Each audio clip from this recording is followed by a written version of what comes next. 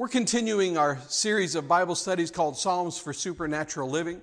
Tonight we're looking at Psalm 144, and we're going to be talking about supernatural prayers for supernatural leadership. I almost started with this particular study when we started this series because I want you to know how important I believe it is. I'm praying for these things in my life and for you as much as I've ever prayed for anything. Parents, for leadership in your family, for supervisors and managers on the job, for leadership for those that you work under, that work under you. For teachers, I'm praying for leadership in your classroom because listen, if there's ever been a generation where teachers needed supernatural leadership, it's in this time in which we live right now. I mean, this is a difficult time to be a teacher. Teachers are in some areas of the country are the most discouraged and disheartened and downcast lot that you'd ever want to talk to. And I know that every teacher needs supernatural leadership from the Lord. I mean, if there's ever been a generation that needs teachers that know how to pray and know how to believe God for supernatural leadership, it's now. For our families, I just pray that this psalm will help us know how to pray about our own level of leadership. Let me read it for you. You may be following in another translation, but I'm going to read to you from Modern English Version, and you can just follow along. The psalmist says this: "Blessed be the Lord, my strength, who prepares my hands for war and my fingers to fight. My goodness and my fortress, my high tower and my deliverer, my shield in whom I trust, who subdues nations under me. O Lord, who is man that you take notice of him, or the son of man that you make account of him? Man is like a breath. His days are as a shadow that passes away. Bow your heavens, O Lord, and come down. Touch the mountains, and they shall smoke. Cast forth lightning and scatter them. Shoot out your arrows and destroy them. Send your hand from above. Rescue me and deliver me out of the great waters, from the hand of foreigners, whose mouth speaks lies, and their right hand is a right hand of falsehood. I will sing a new song unto you, O God.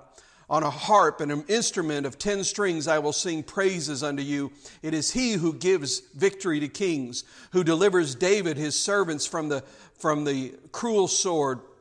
Rescue me and deliver me from the hand of foreigners, whose mouths speak lies and whose right hand is a right hand of falsehood.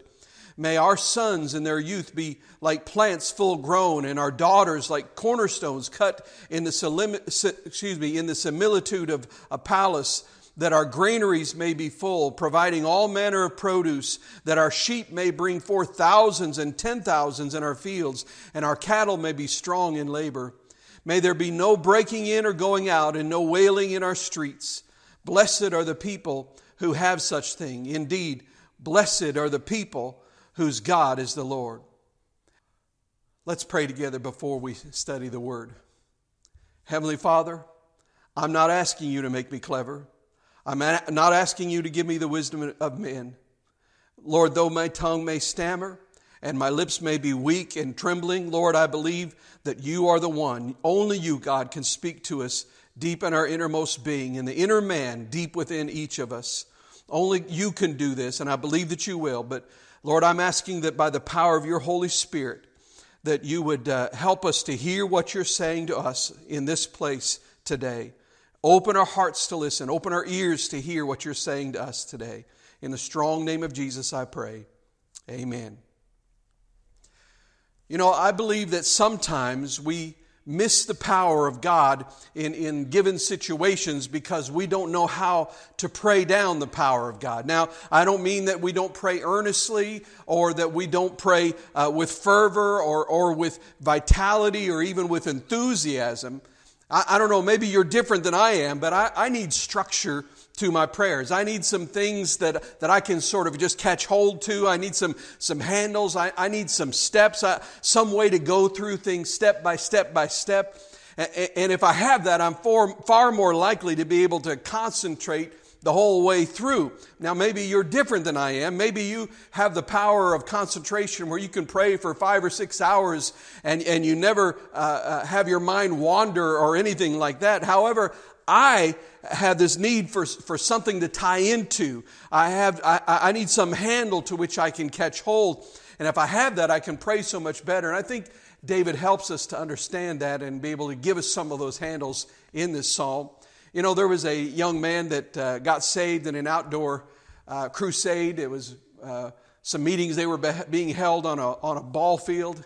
He was a drug addict, and he just got saved and delivered by the power of God. And I mean, the Lord just did a miracle in his life. He stumbled out onto that ball field high on drugs, and he got saved and delivered and filled with the Holy Spirit. And the Lord just really moved in a mighty way in his life. Well, that boy had never been to church in his life. He had no church background whatsoever. He had never been in church. He had never been to a prayer meeting. He had never been around church people, never been around Christians at all. He had just been raised in this profane, horrible situation all of his life. And as a result, he didn't know how to act right. I don't know about you, but I love people who don't know how to act religious, who don't know how to play the game. Well, he got saved, and then the next to the last night of this crusade, a man went in before the prayer meeting, the pre-service prayer meeting was going to start, and they went into the room where they were meeting, and the lights were off, and it was dark in there, but he heard somebody in there. They were just yelling at the top of their lungs, and he thought, oh my goodness, something's happening here. There's some sort of horrible argument taking place, and so he flipped on that light switch, and there was that young man with his hands up in the air, and he was just walking back and forth and just yelling at the top of his lungs. And the man looked at him and he said, "Son, what are you doing?" And that young man looked at him and he said, "Well, I was just in here praying like heck." Only he didn't say heck. You know, sometimes people say things like that. It just sort of takes the wind away from you. And of course, on the other hand, it occurs to me that if more Christians prayed as hard as hell works, then maybe we'd get more done. Nevertheless, I need to know how to pray. And that's a great goal to say, I want to pray harder, but I need to have some handles to which to catch hold of for this thing, for it to work. Well, David gives us some great insight for how to pray for leadership. You know, the first thing is that he sees prayer for leadership as the prayer against the powers of darkness. He does not see himself as a passive bystander, but as an active participant in some great conflict that's going on. Now, you'll notice right off the bat in verse 1, he said, "Blessed be the Lord, my strength, who prepares my hands for war and my fingers to fight." Now certainly that means on the actual battlefield. David was a warrior king. However, I believe that in addition to that, and maybe even more than that, I think that it is speaking in terms of warring in prayer. I believe that it means that to be able to not only catch hold of the horns of the altar and to pray for and believe God for our own blessings, but I also think that it means to see ourselves as active participants in something that is far more transcendent than where I am in this one moment. That is something that we're active participants in something that is going on that's much bigger than me and much bigger than my needs. You know, I really truly believe with my whole heart that where the kingdom of God thrives and is enriched and is strengthened and it grows powerful, that the kingdom prospers elsewhere as well. In other words, we're all connected.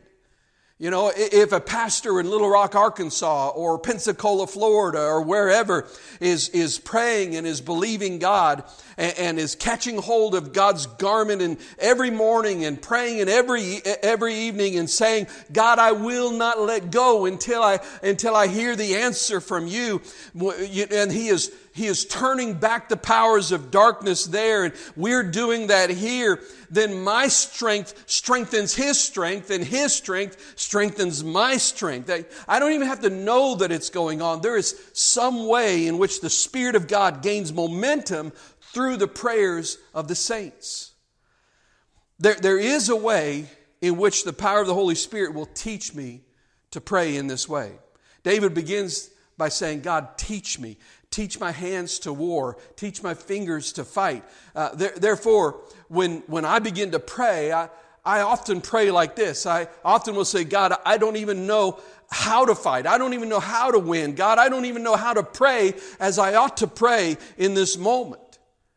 And he says, humble yourselves before God and say, Lord, I don't even know what I'm supposed to do. You know, listen, I have been in ministry for over 30 years now, and there are so many times in my life, so many situations that I just don't know how to pray. I don't know what to do. And I say, Lord, if I knew how to pray as I ought to pray, I would. But what I'm asking for you, God, is for you to inform me, for you to teach my hands to war, for you to teach my fingers to fight, for you to illumine my mind, and for you to enlighten my heart, and for you to anoint my lips.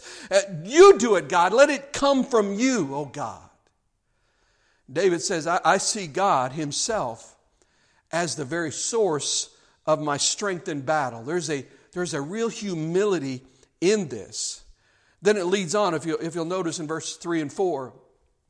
O Lord, who is man that you take notice of him, or the son of man that you make account of him? Man is like a breath. His days are as a shadow that passes away. You know, I like the humility in this, in saying, God, why would you listen to anyone's prayers? God, why would you use us? Why would you give victory in any battle? God, why would you bless any church? God, why would you do any of this? Why would you anoint any ministry? Why would you bless any pastor? Why would you anoint any teaching?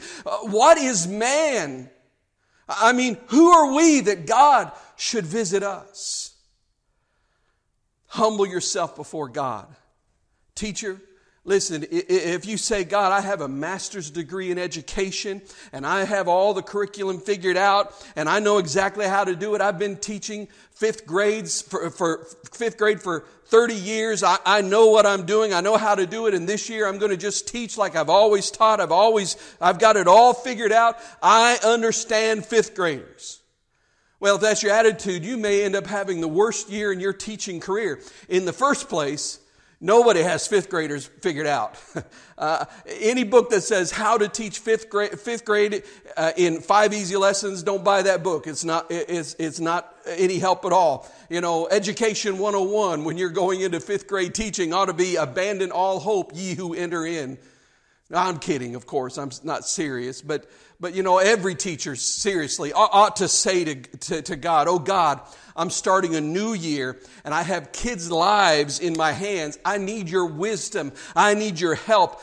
And I pray to God for teachers that say there is somebody who bore this child, who has fed this child, who nurtured this child, who cares about this child. God, this child's life is in my hands hour after hour after hour. God, I need your help. I don't know how to teach this child.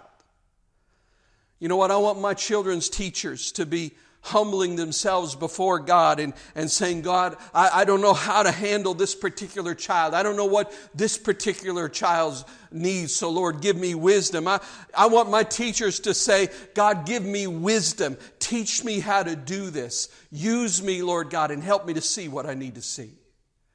You know, I believe every employee would love to know that the CEO of that company is saying, oh God, I don't know what every employee needs. I don't know how to take care of these employees, but I don't know what to do, but God, I know that you do know. You see the humility of that? What I know is this. I know that God can inform my mind with things that I don't know. I know that if I will confess my inability, then I can lay hold of His ability. I know, listen, the truth is there is a hair's breadth between the place where I can say that in my own strength I can do nothing, and the place where I can say that through Him I can do all things. It's just a short distance between the two. Now the problem in contemporary Christians, especially in the charismatic movement, now listen to me before you tune me out, particularly in the contemporary charismatic movement, modern Christians often forget the middle step. We want to lay hold of the part where we say, I can do all things through Christ who strengthens me. And that's a great verse of Scripture. But you know what? It's completely meaningless without knowing that in my own strength, I am completely hopeless and helpless and undone. To access the power of God, listen, the access to the power of God is through the doorway of confessed humility. Now, I'm not talking about some kind of obsequious Uriah Heep false humility. You know what I'm talking about. You know, the person that says, oh, God could never use me. And they're only saying that because they're trying to fish for compliments and try to get people to say nice things about them. And there's no real humility there. I'm talking about real humility. It's a matter of gaining perspective and saying, God, you made the universe. You made everything that I see and everything that I can't see. You made it all. Seems to me that the most brilliant atomic physicist in the world would be humbled when he considers the fact that he has learned how to split an atom, but he can't make one. The greatest pilot in the world who can say, I can fly the most magnificent flying machine known to man, and I can fly that machine into the ionosphere, and I can bring it back safely and land it in a desert somewhere. Well, that's great. That's wonderful. That's all well and good. But who made the ionosphere? See, it's a righteous humility of understanding who He is and our place in the universe. It's saying, what is man? Why would you take any account of me at all? It's only because of your grace, because of your mercy, oh God. See, when we get that perspective, then we begin to see the perspective of eternity. Look at the next verse, verse 5. Bow your heavens, O Lord, and come down, touch the mountains, and they shall smoke. In other words, he says, in the light of my inability to lead, I need your supernatural touch, oh God. Bow your heavens, oh God. Speak, just rattle the mountains with your thunder. Send a crash of lightning. Oh, Spirit of God, come down and you will be heard. A little 5-year-old boy, just a bundle of energy like many 5-year-old boys, and needed a lot of attention, and was a good boy, but he just liked to get into things. He was very active, and he went to stay with his aunt and uncle one time for a little while, and the home where they were, it was the back of the house had wall plates, glass plates all across the back. It was like a mountain cabin, and they had these giant windows to give them a view of the mountains. And one day a storm came through that region, and as it came through, a lightning bolt struck the ground in the backyard while that little boy was in that back room looking out over the backyard. And I mean, it was just it was amazing. Little balls of fire were all over the backyard, just engulfed this whole tree at one point in time. And that little boy was standing there watching this, and his uncle thought that it would just scare him to death. So he put his arms out ready to welcome this little boy running to him in his fear. But instead, in a spontaneity that it was so endearing, he just lifted his hands up to heaven and said, "Cool, God!" Isn't that great? Isn't that awesome? I like it. Verse 6, he said, "Cast forth lightning." Man, when God starts pouring thunderbolts of miraculous power on us, we'll be able to stretch our hands up and we'll be able to say, "Cool, God, really cool." Then you'll notice when David confesses his humility and his need to be empowered in the war, then he calls on the supernatural power of God. Then notice what happens. Look at verse 7.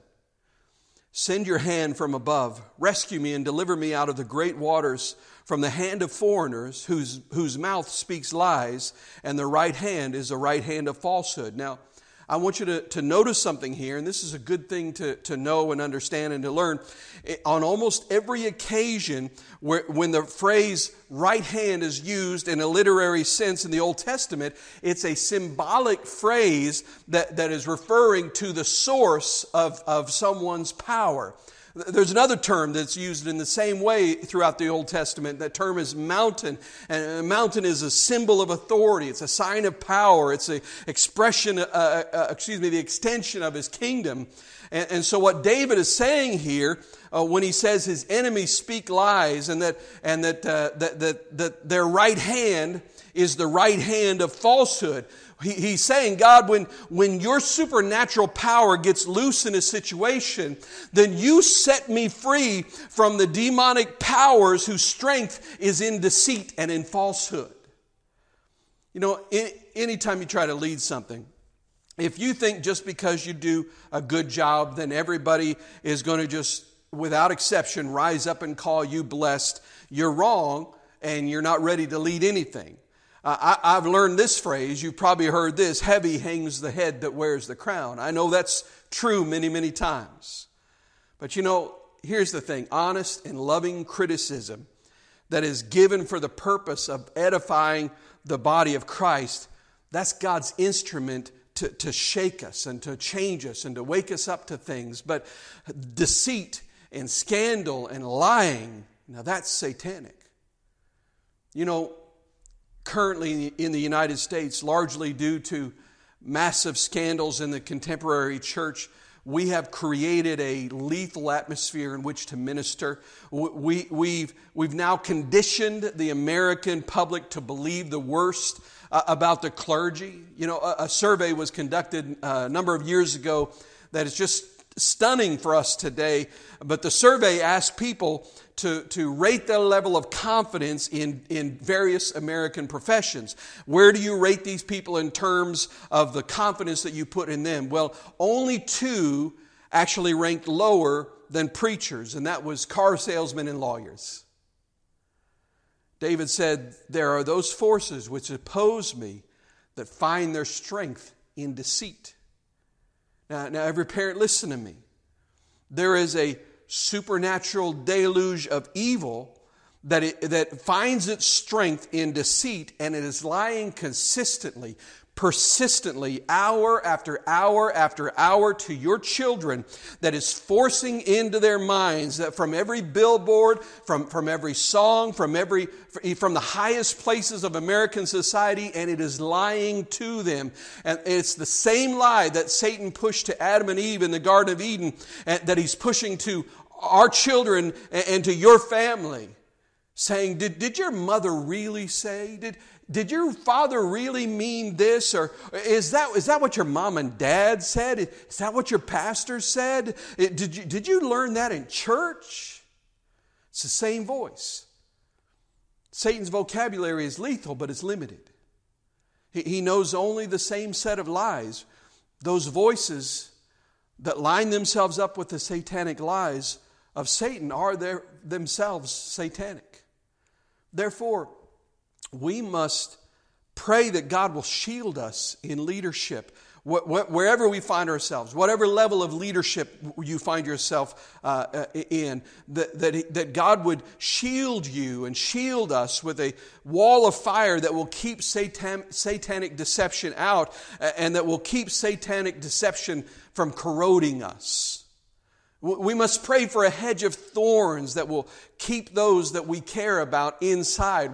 You know, the current derision and mockery of the American pulpit must be reversed. It must be reversed. However, it's only going to be reversed by the consistent public picture of ministries that are baptized in integrity.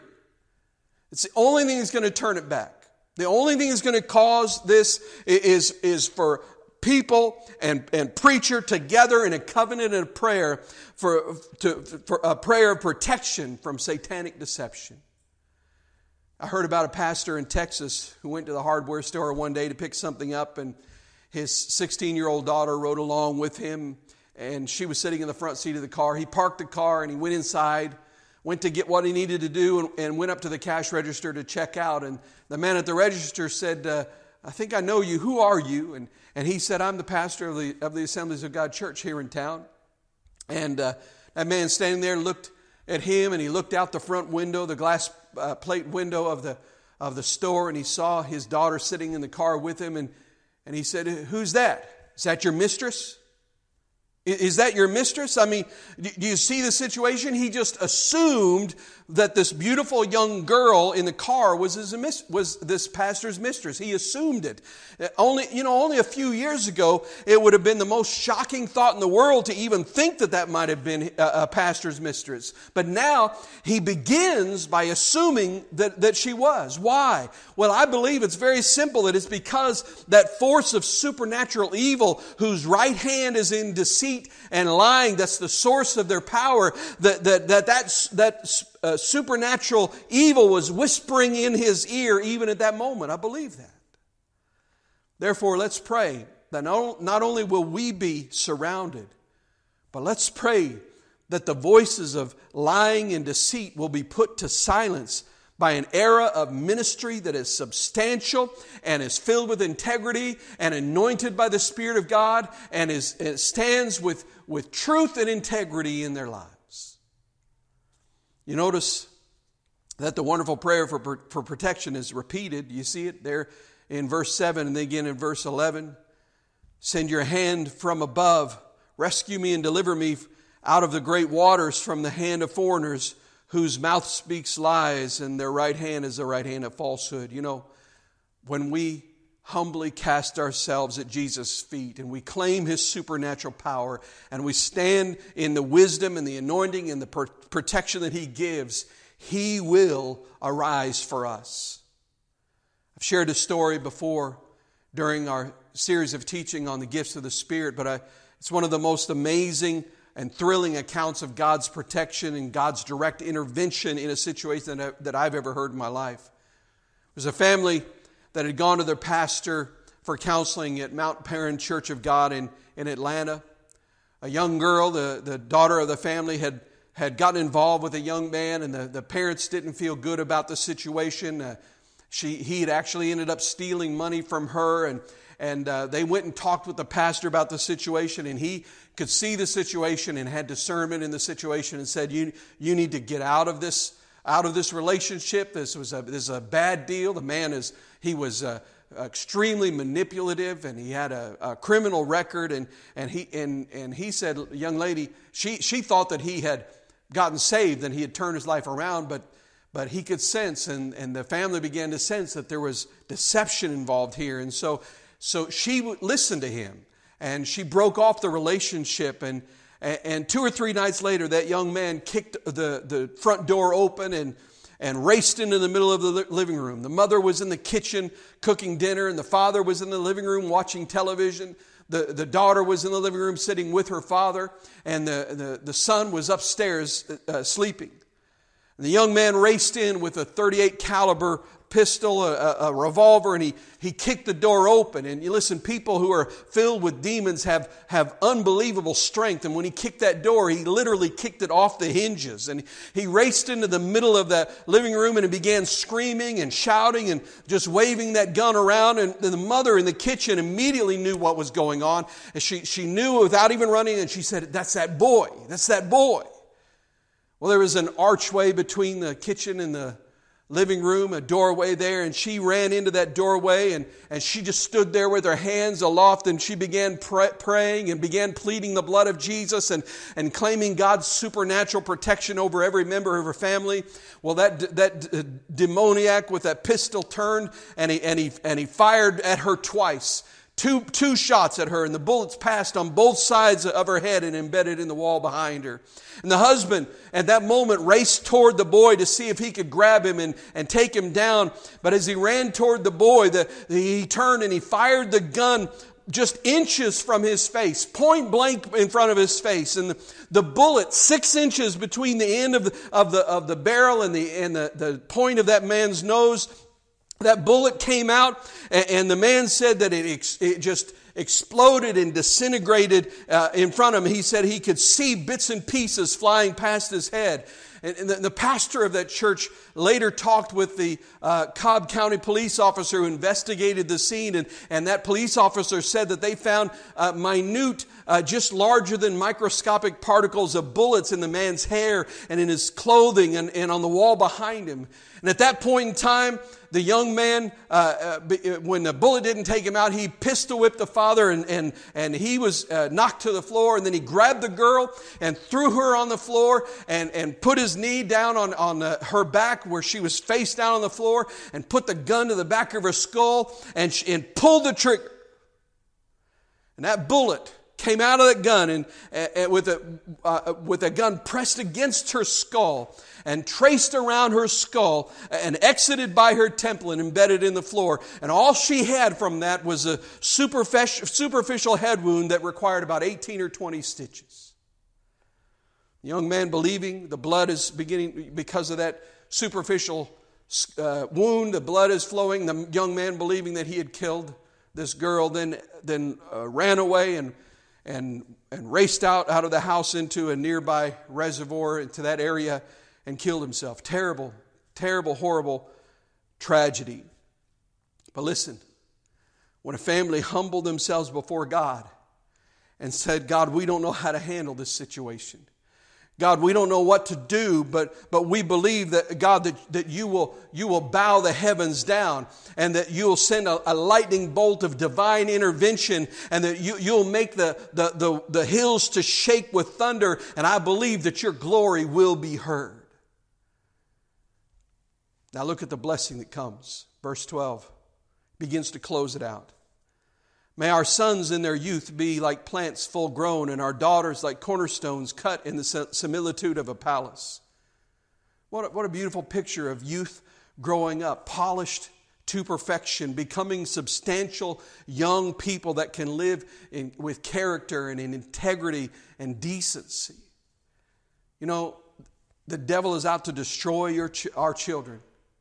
And I pray that I'll be able to look at you in the face 10 or 20 years down the road, and I'll be able to say to you, because of your prayers, my daughters are like polished precious stones. They're women of God because you stood with me in prayer. I pray that I'll be able to look at you face to face 10 or 20 years down the road, and you'll be able to look at me and say, my son has grown up strong and the roots are deep and he's like a tree planted by the waters, and because we agreed together and God has preserved him. Teachers, teachers who have left their houses to go and teach in public school or in private schools and, to teach and to minister to the children of other people. Those teachers are weakened in their ability to speak with authority to other children if they know that they're having trouble with their own children. Isn't that true? I mean, pastors are weakened, teachers are weakened, leaders are weakened. But that supervisor, when that young man comes and sits down and says, oh boss, I'm just having a terrible time with my kids. I just can't seem to concentrate on work. Oh, the wonderful blessing of being able to look at them in the eye and say, let me share with you some things that I have learned, some things that God has shown me, some ways that God has helped me over the years. But conversely, it weakens your ability to communicate if you have to say, I'm sorry, I can't help you. I haven't done any better job than anybody else in this situation. Then look at verse 13, and this blesses me. We're just about ready to finish. He says, that our granaries may be full, providing all manner of produce. In other words, if we'll lead and follow and live according to Psalm 144, God's blessings will be ours, that our granaries will be full, that our barns will be full. And they're living in an agricultural society, and we don't, but we can understand the symbolism here. And then look at the last part of this verse. This is where some of you might tune out. It says that our sheep may bring forth thousands and 10,000s in our fields. Now, I love that verse. Now, listen to me, my friends. I want you to understand, pastors do not bear sheep. Shepherds do not bear sheep. Sheep bear sheep.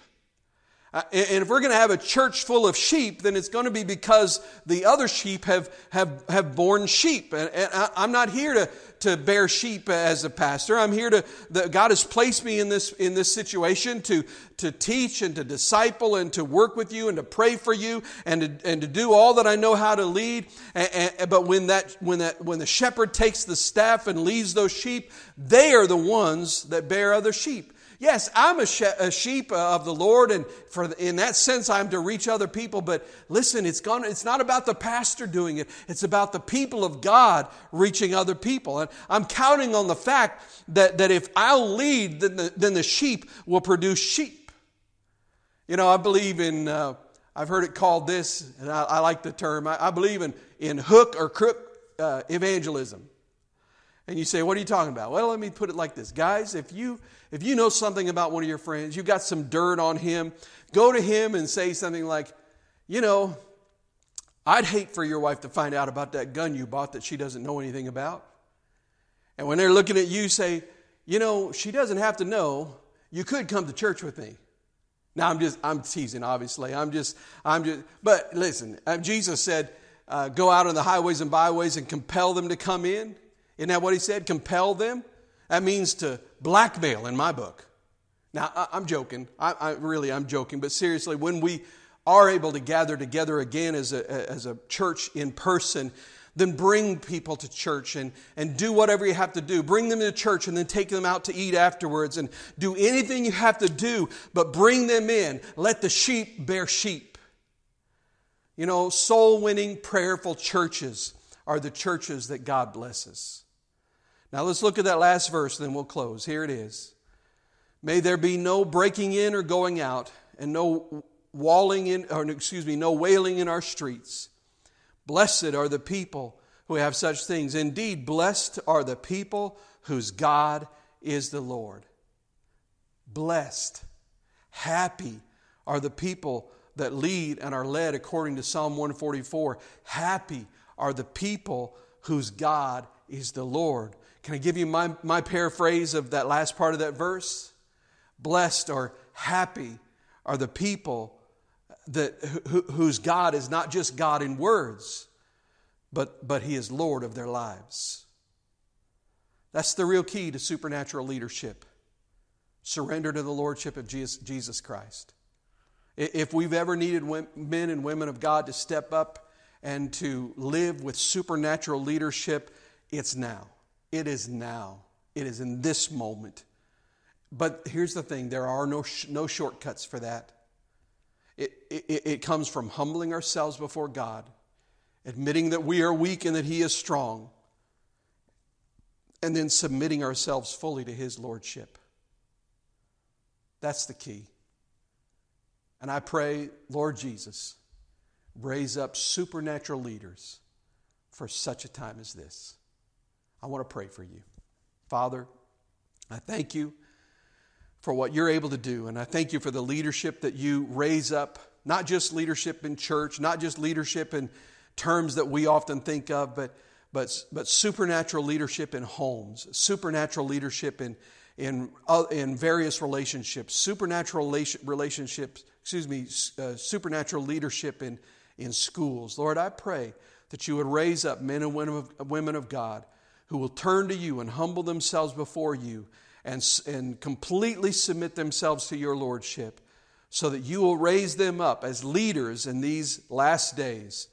Lord, raise up supernatural leaders so that your glory will be seen.